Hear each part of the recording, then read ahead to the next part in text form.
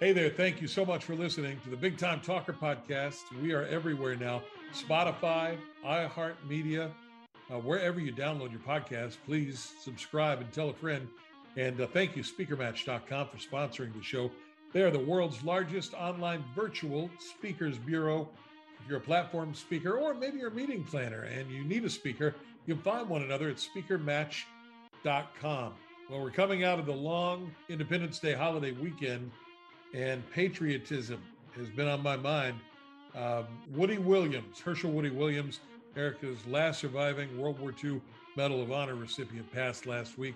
His funeral was at the state capitol in my home state of Charleston, West Virginia, on Sunday. And what a great American, what a great patriot. And so I wanted to invite another great American and great patriot into the show today. He's my friend, Richard Battle. Richard, the author of several books. His latest is Life's Daily Treasure. He joins us from his home in Austin, Texas. Thanks for being here today. Bert, good afternoon. Thank you so much for having me with you again. Patriotism has gotten a little bit of a bad rap in the last, 10 years, 15 years. It's not what it once was in the mind's eye, at least in the arena of public perception. So I'd like to start with that. With you, what does the word patriotism mean? Well, to me, it means love of country and appreciation for the giants that sacrificed so much from before our founding, through the founding, and in the last 2 centuries to preserve our freedom and liberty. And that is the individual freedom and liberty, the twin towers of economic liberty and political liberty. And without both of them, you have neither of them. And they've both been under withering attack from people who've created nothing and who want us to be in a much more collective society that's not any different than any other country in the world. And I believe our country is very unique and has given us this gift, which we have to preserve and extend to future generations. One of the things I like about your books is you tend to be an inspirational guy. You tend to be an encouraging guy. You're a glass half full guy like I am. But boy, sometimes I'm sure that's tough to do when we talk about, where things are in this country. So I'm going to put it to you right now. Inspire us, encourage us. What's great about the USA when everything seems to go wrong all the time, over and over again?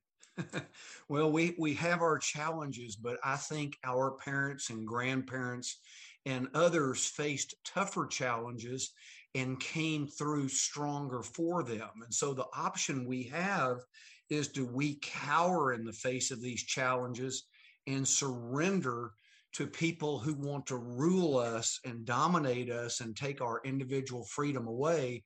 Or do we stand tall and participate in our freedom and democracy and regather that liberty back? And government right now wants to be our daddy, if you will. And we have to remember that everything government does, they only do by taking away our liberty. So every time they say they want to do something to help us, they take our freedom away. And I'm encouraged by seeing families and parents step up now and go to school board meetings and run for political office and start to regain their civic involvement. And people are discouraged now, and they're afraid that they can't do anything to make a difference. And so my biggest encouragement is, none of us can do everything to fix the things that we don't like, but each of us can do one more thing than we're doing now. And if each of us would find a passion, city council, school board, whatever it is, and participate at that level, the combination of us doing that would regain our liberty and freedom more so than we have it today. There was a time in my parents' generation, your parents' generation, when most young men did military service. And it's not that way now. And I read recently, I'm based here in Washington, D.C., that um, the roles of Congress right now have less members who have done military service, public service, than at any time in the history of the country. And I wonder what you think about that. Do you think that we should get back to a place where there's some sort of mandatory service to the country, whether it's the military or the Peace Corps or some other way to serve? Do you think that's a good thing to swing back towards? Well, I think the first thing is the individual's heart. Do they have a servant's heart? And you mentioned Woody Williams earlier. And Sure. as a student of history, I was well aware of what he did on Iwo Jima in 1945, but I wasn't as knowledgeable about all of the service for the remainder of his 98 years to military and military families and others, and how much he continually gave back to other people. And one of the things that's happening in our society now is our culture promotes looking out for self and materialism first, and teaching people to be servants of others and servant leaders is the first step. And when people have a servant and a servant leader's heart, they will look for avenues to do that through the military, Peace Corps, or other avenues, because they'll recognize that when they serve others, they're not only enriching themselves, but they're building a better country for all of us. Richard Battle is our guest today. His latest book is Life's Daily Treasure. He's got 8 of them, a 9th on the way, and we're going to talk about that a little later on in the broadcast. Thank you so much, Richard, for spending the day after Independence Day weekend with us to talk about our country and about patriotism. And I wonder if you have a thought on why patriotism has gotten such a bad rap and gotten such a bad rap recently, or is it recent? Is this me just looking at it from that vantage point? It seems as if it's almost a dirty word to be patriotic and to say you love the country. And that's, across the political spectrum. Do you see that too? And if so, why do you think that is? Well, I think there's a diminished patriotism in the country now. And if we look back just after 9/11 and the attacks in New York and Washington, for example, there was a terrific surge in patriotism. And at all of the baseball games, the 7th inning stretch, everyone would stand and sing "God Bless America." And the country was more united for a short while. And this progressivism and woke culture that's come about since then, and the attacks on our institutions and institutional heroes, has eroded that patriotism. And unfortunately, none of us are perfect, and none of our ancestors were perfect. But many of them did outstanding things, and we should remember the outstanding things and be thankful and emulate them, and not tear them down based on the individual failures, because we will all fail in life. And the people who are doing these attacks not only fail, but most of them have never done anything positive. They are permanently and entirely critics. And so we cannot survive if all we do are criticize the people who built the country. What do you think about the divisiveness in politics now, and especially sort of fueled by the media? And hey, look, I'm a member of the media. I'm a podcaster, so I would put myself in there. But is it more divided there than ever before? And if so, do you think that has helped to chip away at patriotism? Well, I think it's definitely divided, and I believe that the main part of the media has chosen sides. And instead of reporting the news and the facts and trying to help people make decisions on what's going on, they've chosen sides in the way they want to present the news. And unfortunately, it is in a way that is not taking the country's benefit. And I think that started in the Gulf War, when the CNN reporters were not reporting pro-American or American news, but were acting like they were citizens of the world. And we hear that term a lot now, especially on one side of the political aisle. And that it benefits the people who want a one world government or society. And there's no freedom in that for anyone. And if we want to retain our uniqueness, exceptionalism, and freedoms that we have in this country, we have to retain the country and celebrate and build the country by educating our children on what made and makes and will make the country unique and worth fighting for.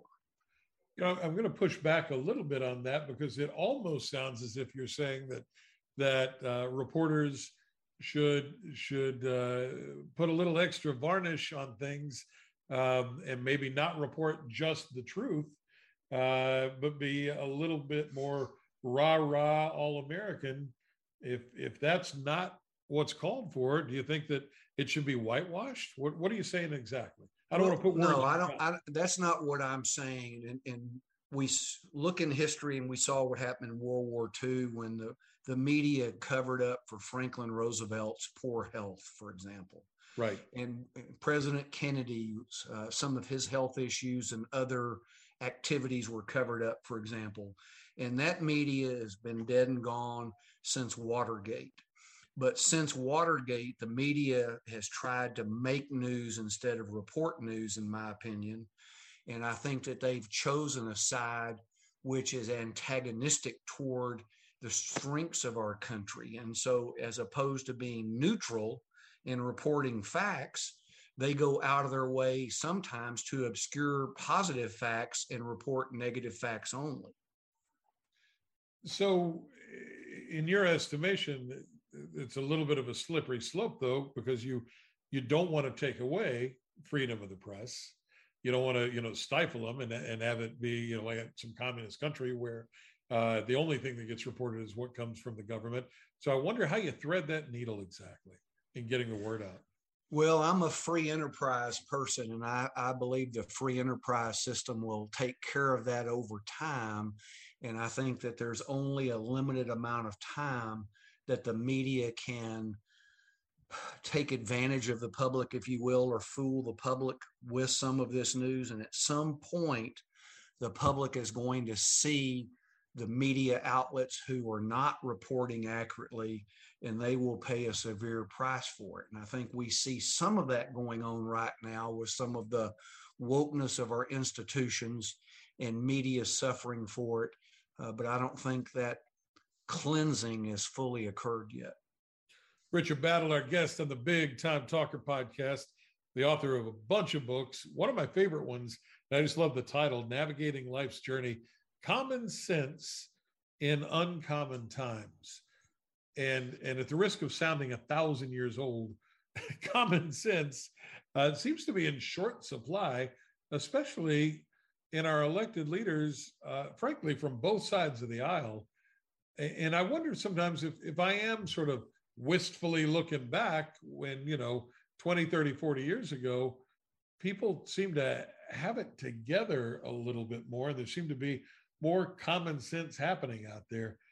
Do you think that's the case, or has the world just changed so dramatically that maybe we are the two old men on the front porch in our rocking chairs saying, "Get off my lawn"?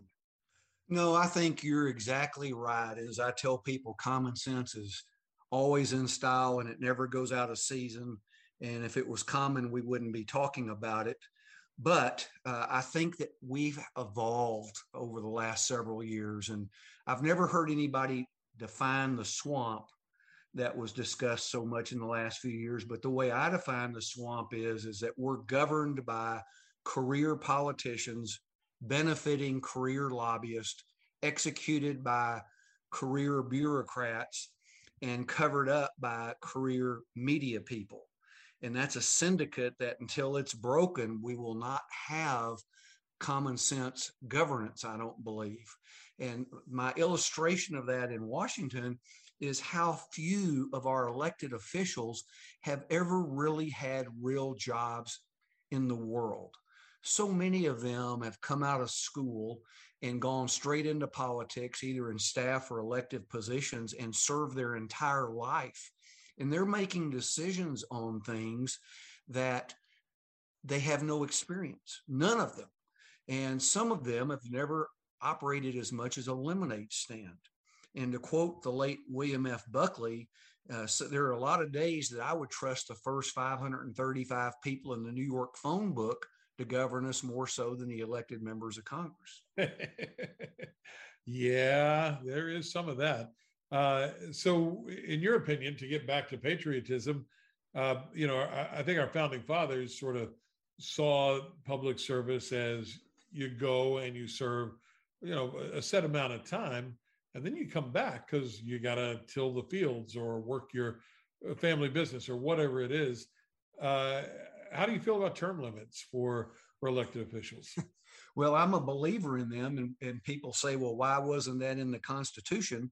And it wasn't because the founders never dreamed anyone would want to go to Washington and stay there their entire lives. Right. The money and the power was not there. And it really only came after World War II. And in David Brinkley's great book, When Washington Goes to War, he talked about how they increased taxes to pay for World War II. And after the war, the people didn't demand their taxes to be cut. And so all of a sudden, Washington was flooded with this extra money.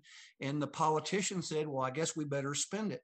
And since then, they've gone on a spending spree and a power grab spree that makes it to where politicians want to go. And once they get that access to spending money and power, that's very much an aphrodisiac, if you will. It's very enticing. It's hard to walk away from power. And I always look back and I thank God we had George Washington for so many reasons. But one of those was he walked away from power when he could have been king or president for life. And he set an example of how other people should operate and not think that they are indispensable and think that they're the only ones who can serve in Washington, and walk away and go back home, let others come in. Then we wouldn't need term limits. Richard Battle, our guest today. The new book is Life's Daily Treasure, and he just had a big sale over the weekend on his books and his Kindle books. You can visit him online at richardbattle.com. He joins us from his home in Austin, Texas. We're talking patriotism as we come out of the Independence Day holiday weekend, which means a whole lot more than baseball and grilling out back. Not that there's anything wrong with either of those things, but I wonder how many folks, Richard, when they celebrate Independence Day, think back to what that's all about. And I wonder how you, because I know you're a very patriotic guy, that's why you're on the show, how you mark your Independence Day. Well, I think the most important thing is for us to recognize our forefathers and what they did for us at the founding and then beyond. There's times that our country has been in mortal peril. The last time was World War II. But the founders, if you look at the book, The Lives of the Signers of the Declaration of Independence, B.J. Lossing talked about the founders pledged their lives, fortunes, and sacred honors. Well, 9 of them died fighting or from hardship. 12 had their homes pillaged and destroyed by the British. 5 were captured and were tortured before dying. 2 lost sons. Another 2 sons were captured, and others lost wives and fortune. Those people, that was just among the 56 signers. And then there were so many others that sacrificed over those 7 years. And we look back at the times in 1776 when things looked so dark, and only the persistence of George Washington and his leadership by example kept us going. And it was his victory over the British at Trenton the day after Christmas, after crossing the Delaware, which turned people's attitudes and gave us the strength to go on for those 7 years. And there were so many times after that. And we just have to think about that, because the life we were given was not given freely. And if we don't appreciate that, we will lose it, because the people who want to give our country away to that single world type government, or don't care about the United States being an individual special country, they will give it away, and then we will not be special. We'll be like all the rest of the countries in the world. You mentioned American exceptionalism earlier in the conversation. Is that a thing? Is that a real thing? Or is that, again, a little bit of bravado and a little bit of chest pounding? What do you think? You've been around the world. Well, as a person of faith, I believe there's evidence that our exceptionalism was given to us by our Creator. And our Declaration of Independence talks about our freedoms coming from the natural law and the Creator of natural law. And a few weeks ago, I had the pleasure to go to Plymouth, Massachusetts, and stand in front of the Plymouth Rock and go up on the old burying ground and stand at William Bradford's gravesite. And that was only 400 years ago, which in some ways seems like a very, very long time. But if you take 70-year-old people and line them up, that's only 6 generations of 70-year-old people, all the way back to the Pilgrims. And so our Creator, in my opinion, gave us and helped us overcome overwhelming odds to give us the freedoms we have. So many other countries, they're not citizens, they're subjects. And they are ruled by governing bodies of elite. Our self-government experiment is at stake every election, and is more so than ever in the upcoming election this year, in my opinion, and in the one following it, because the stakes are very divided. You and I are old enough to remember when both parties were patriotic and pro-American exceptionalism, and we're not seeing that today. We're seeing a divisiveness of pro-American versus America is no different than anyone else. It's no question sort of where you lie on the political spectrum, and you're one of the good guys, and I love that. I look at it not in black and white, but in shades of gray on a lot of this, though, and I'll tell you why, Richard. So earlier this week, I had the pleasure to take my son down to the University of Virginia. I was down there for some meetings in Charlottesville, and we're driving through downtown Charlottesville near the campus. And we come upon an intersection, and then a second intersection where clearly some Civil War era statues have been taken down. And Charlottesville, very famous for what happened down there, or infamous, I guess I should say, a couple of years ago. It's a great country, and I love it here, but it ain't perfect, and lots of bad stuff happen. So how do you decide, what you talk about and what you don't, and what statues you take down and which ones you keep up, and how you deal with that messy past that this country has? Well, I think there's several things about that. And the founders recognized the imperfection of man and the imperfection of themselves.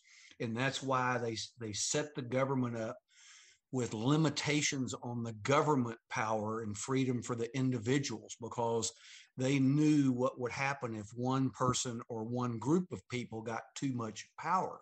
Right. And yes, slavery was a dark stain on our country, but 600,000 Americans died in that Civil War that ended slavery over 150 years ago.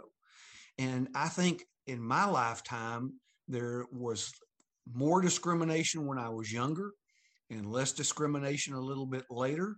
And yet we have cottage industries who survive on perpetuating divisiveness and trying to point out racism in everything, sometimes where there may be it and sometimes where there isn't it. And their whole livelihood is trying to roil the country up versus trying to bring us together. And I think we're closer together until the mid-60s or so than we are at this current time. And forming a more perfect union means working together to overcome those shortcomings and try to be better. And if we can find common ground to do that, I think we'll be a stronger country for everyone, and every individual will retain their individual liberty in doing so. Our guest, Richard Battle, is the author of 8 books. His last one is all about life's daily treasure. And there's also a Kindle version of that that's available. And it's also available in hardback and paperback. Visit richardbattle.com to find out more. You have a new book that sort of dovetails into our conversation about patriotism. The book's not out yet. It's still being finalized, but share with our listeners the title, because I just love the title. Well, the title is Made in America by Americans, not Americans. And one of the things that I dislike seeing is people disparage the country, tear it down, and talk about things we can't do. And Americans and America, when it's been the strongest, it's been when we've been the freest for individuals to pursue their dreams, to invent, to create. And individuals have led the way. As one example, we look at the Wright brothers and what they did. Here they had a bicycle store, and they come up and invent powered flight. Unlike their competition in other countries, they took no government money. They were self-educated, learned what they had to make it happen. And they invented powered flight in 1903 and perpetuated other inventions after that, and held 50 or 60 patents, and did all kinds of things because of their individual freedom and dreams. And to me, that's the Americans. When we inspire people of what's possible, whether they fail or succeed, they'll always attain more than if they don't have a dream, and they'll have much better attitudes. If we look at other countries in the world where mediocrity is perpetuated, dreams are stifled, and we can see societies in Europe where the best creations they had were 200, 300, 400 years ago, because the people today are disincentivized for pursuing their dreams and creating culture and art and different inventions.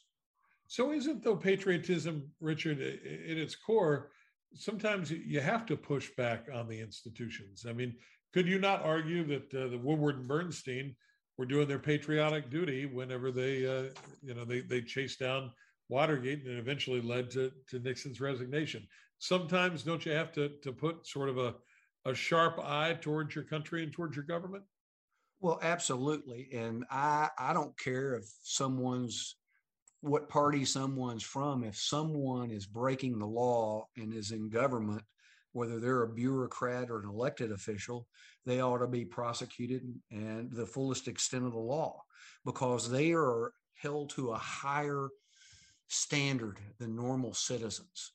And they represent the citizens. And if they abuse their honor and oaths of office, they should be prosecuted for that. And that is something, to me, that's we don't do enough of right now, because I think the political parties protect each other far too often because of the allure of power and spending the purse.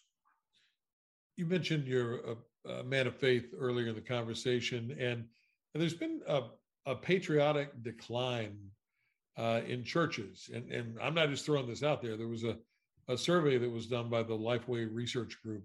It was reported on in Christianity Today, that says that fewer churches now put patriotism on display for July 4th. And, with Independence Day falling right after a Sunday this year, I wonder, your thoughts on that. It says in the survey, 2/3 are okay with flying the flag year round. Pastors have become more divided over Independence Day celebrations, and they've been tracking this since 2016. So the top line on it is that since 2016, now considerably less believe it's appropriate to display the flag year round, less believe it's important to incorporate patriotic elements in services, and now many less report their church's love of America sometimes seems greater than their love of God. Why the decline of patriotism in America's churches? Well, I think it follows our cultural pressures on patriotism. And I'll say last year at my church, we had two services. The first one was traditional, and it celebrated the hymns, the patriotic hymns of the country and the founding of the country, and how exceptional and how we believe that God has given his grace to us for this country. And the second service was a traditional service, and there was no inspirational or patriotic type music at all. The contrast was stark and alarming to me, because my belief is if we don't do that, it won't take but one more generation and it will be gone. And what will follow will be the exceptionalism and freedom that our country stood for generations. And we will go right into that abyss, in my opinion, where we'll be a very secular country like all of the other countries, and we'll be looking at a totalitarian government, left or right, and we'll be subjects to that type of rule versus having the individual freedoms that we've enjoyed for so long. Our guest, Richard Battle, is talking with us about patriotism on this day after Independence Day. If you're listening to the podcast on the day it drops, and Richard's book, Life's Daily Treasure, available at richardbattle.com, amazon.com, wherever you get your books. And we're talking about patriotism because of this new Gallup poll that suggests Americans' patriotism is starting to wane. And that raises questions, Richard, of just what it means to say you love your country and how we should think about our country's problems and our flaws. And I wonder if and we hear it all the time. I heard it this morning on the radio. Things have never been this bad. Is that really the case, or is that sort of an indicator of historical illiteracy? Have things really never been this bad? Well, I think it's historic illiteracy. And I think back to when the pandemic came in, and I would hear people talk about how bad COVID is and can it get any worse? And I chuckle and say, well, I've had a lot worse years than COVID that I faced personally. But as we mentioned earlier, our parents and grandparents, I mean, they went through the pandemic in 1918, some of them, the Depression, World War II, the Cold War. I can remember the Cuban Missile Crisis and the threat of nuclear war. 1/3 of the houses in the United States at the start of World War II still did not have indoor bathrooms. And so there was so little money. People didn't have cell phones and electricity in homes sometimes, and running water, air conditioning, so many of the things we have today, so much leisure time. They had to work 1, 2, 3 jobs. They would have multi-generations living in the same house. So many of these things they went through, and it toughened them up. And they didn't even think about how bad they had it, because they just worried about surviving. And today we have all these blessings, and we have the leisure time to complain about little things that are inconveniences to us versus the threats. Think back to the news, even in World War II, of how many people were killed in the war and how many families it affected. And our country suffered less than many other countries in the world, but it was much worse than we suffer today. This Gallup poll that I mentioned to you, you can slice and dice those numbers any way you want, but it does, certainly point to 38% of U.S. adults say they're extremely proud to be an American. That's the lowest since they started doing that poll, which I think was in 2001. But if you combine that together with the 27% who are very proud and the 65% of adults who express pride in the nation, that's still, a pretty high number. And I wonder how you juxtapose that with the pushback, from folks like Colin Kaepernick to standing up for the national anthem. If you, and I guess the question is, Richard, can you be proud of your country and be patriotic and at the same time be frustrated or disappointed or angry with the state of your country? Do you see any contradiction in that? No, not at all. And I'm very proud of our country. And like many at this point, I'm very frustrated with our governance because of some of the things we talked about earlier. But we have the freedom still to make those changes. And as long as we can get people to exercise their citizenship, the politicians will not dare to exercise and take power from us. It's only when the people are apathetic, and I think that's the biggest problem we have right now is the people don't think they can make a difference or don't care. And the politicians seizing on that say, well, don't worry about it. We'll take care of you. And again, whenever they take care of us, they're taking away our freedom to make choices and live freely. And they're giving that freedom to the government to rule over us. Well, certainly, I think, criticizing your country can be, that can be an act of love. You want your country to get better than it is. And if you think the USA is on the verge of making a terrible mistake, you want to prevent that. I think where I have a challenge is in the way that sometimes is communicated. And I don't know, maybe I am old fashioned, but I still think you can get a lot more, with honey and sugar than you can with vinegar. So do we need to shout about it all the time? Does it need to devolve into these screaming matches on both sides? Or is there a better way to communicate when things are starting to go sideways? Well, we have a strong tradition of dissent and protest. But what's happened in the last several years are the protests have turned violent, and violence has been accepted, and law and order's been toned down, if you will, or told to stand down and let violence occur. Right. And that's not good in any circumstance.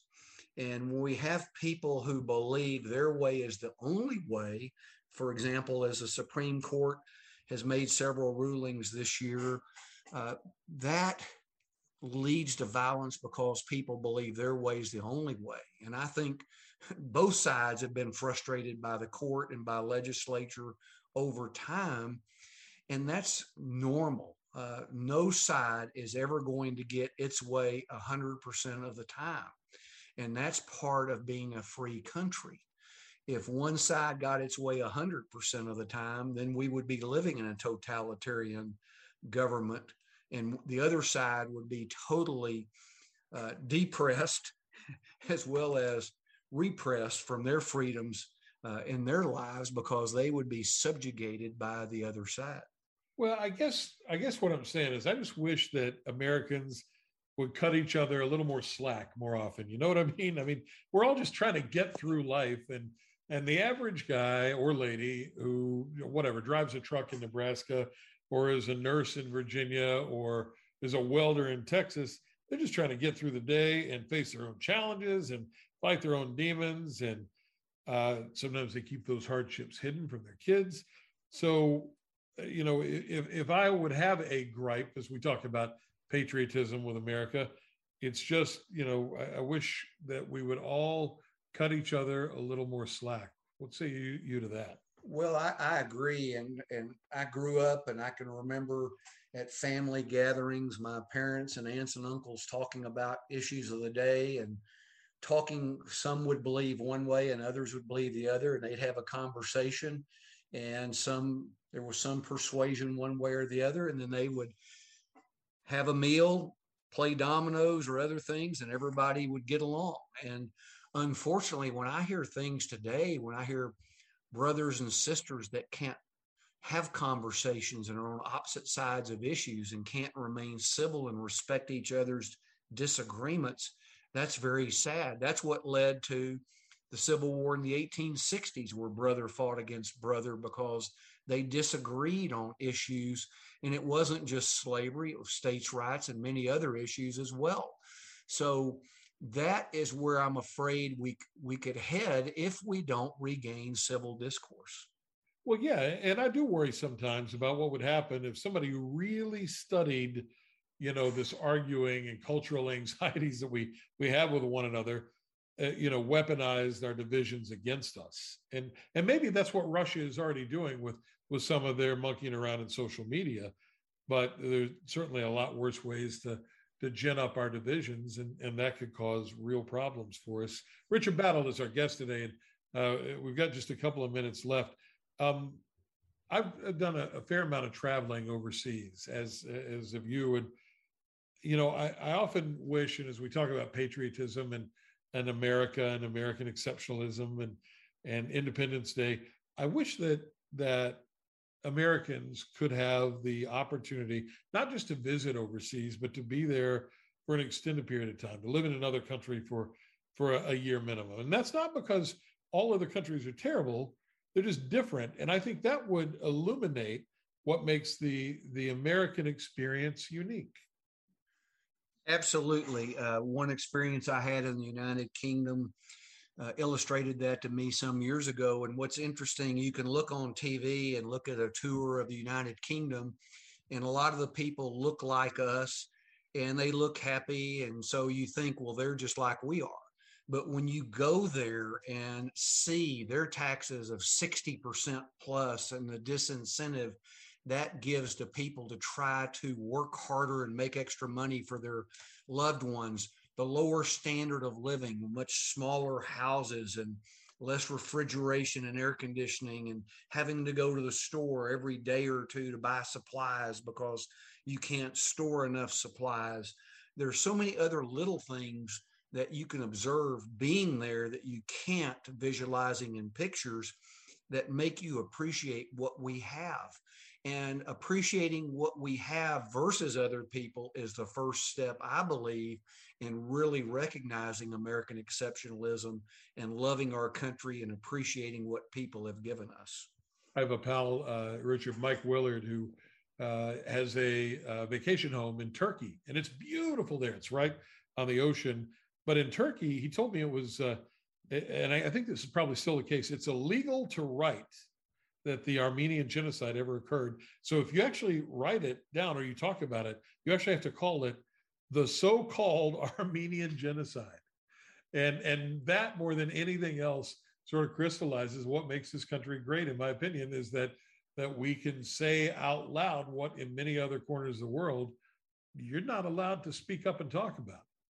Well, yes. And we look at countries where you can't share the Christian Bible around the world, or you will get thrown in jail or worse, or persecuted. And we have the freedom still to worship the way we want to. Christian, Jew, Muslim, whatever faith anyone has, we still have that freedom. And it's very easily overlooked if we don't recognize others who don't have it.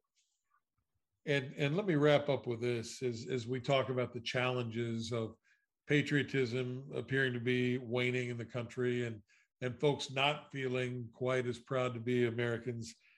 In the calendar year of 2020, the pandemic had turned all of our lives completely upside down.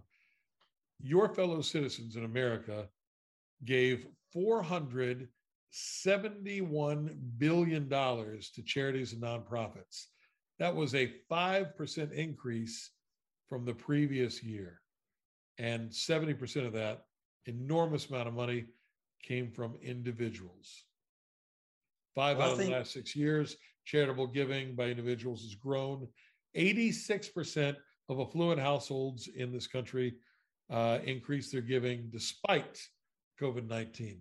This is still a pretty daggone great country to be from. Absolutely. And I think that illustrates the compassion and individual care of our citizens for others. And the main point about that was voluntary. Government compels us to pay taxes, and they compel us to do certain things. And our attitude toward that money is different than when we voluntarily choose who and how much and when we want to donate our hard-earned dollars to help.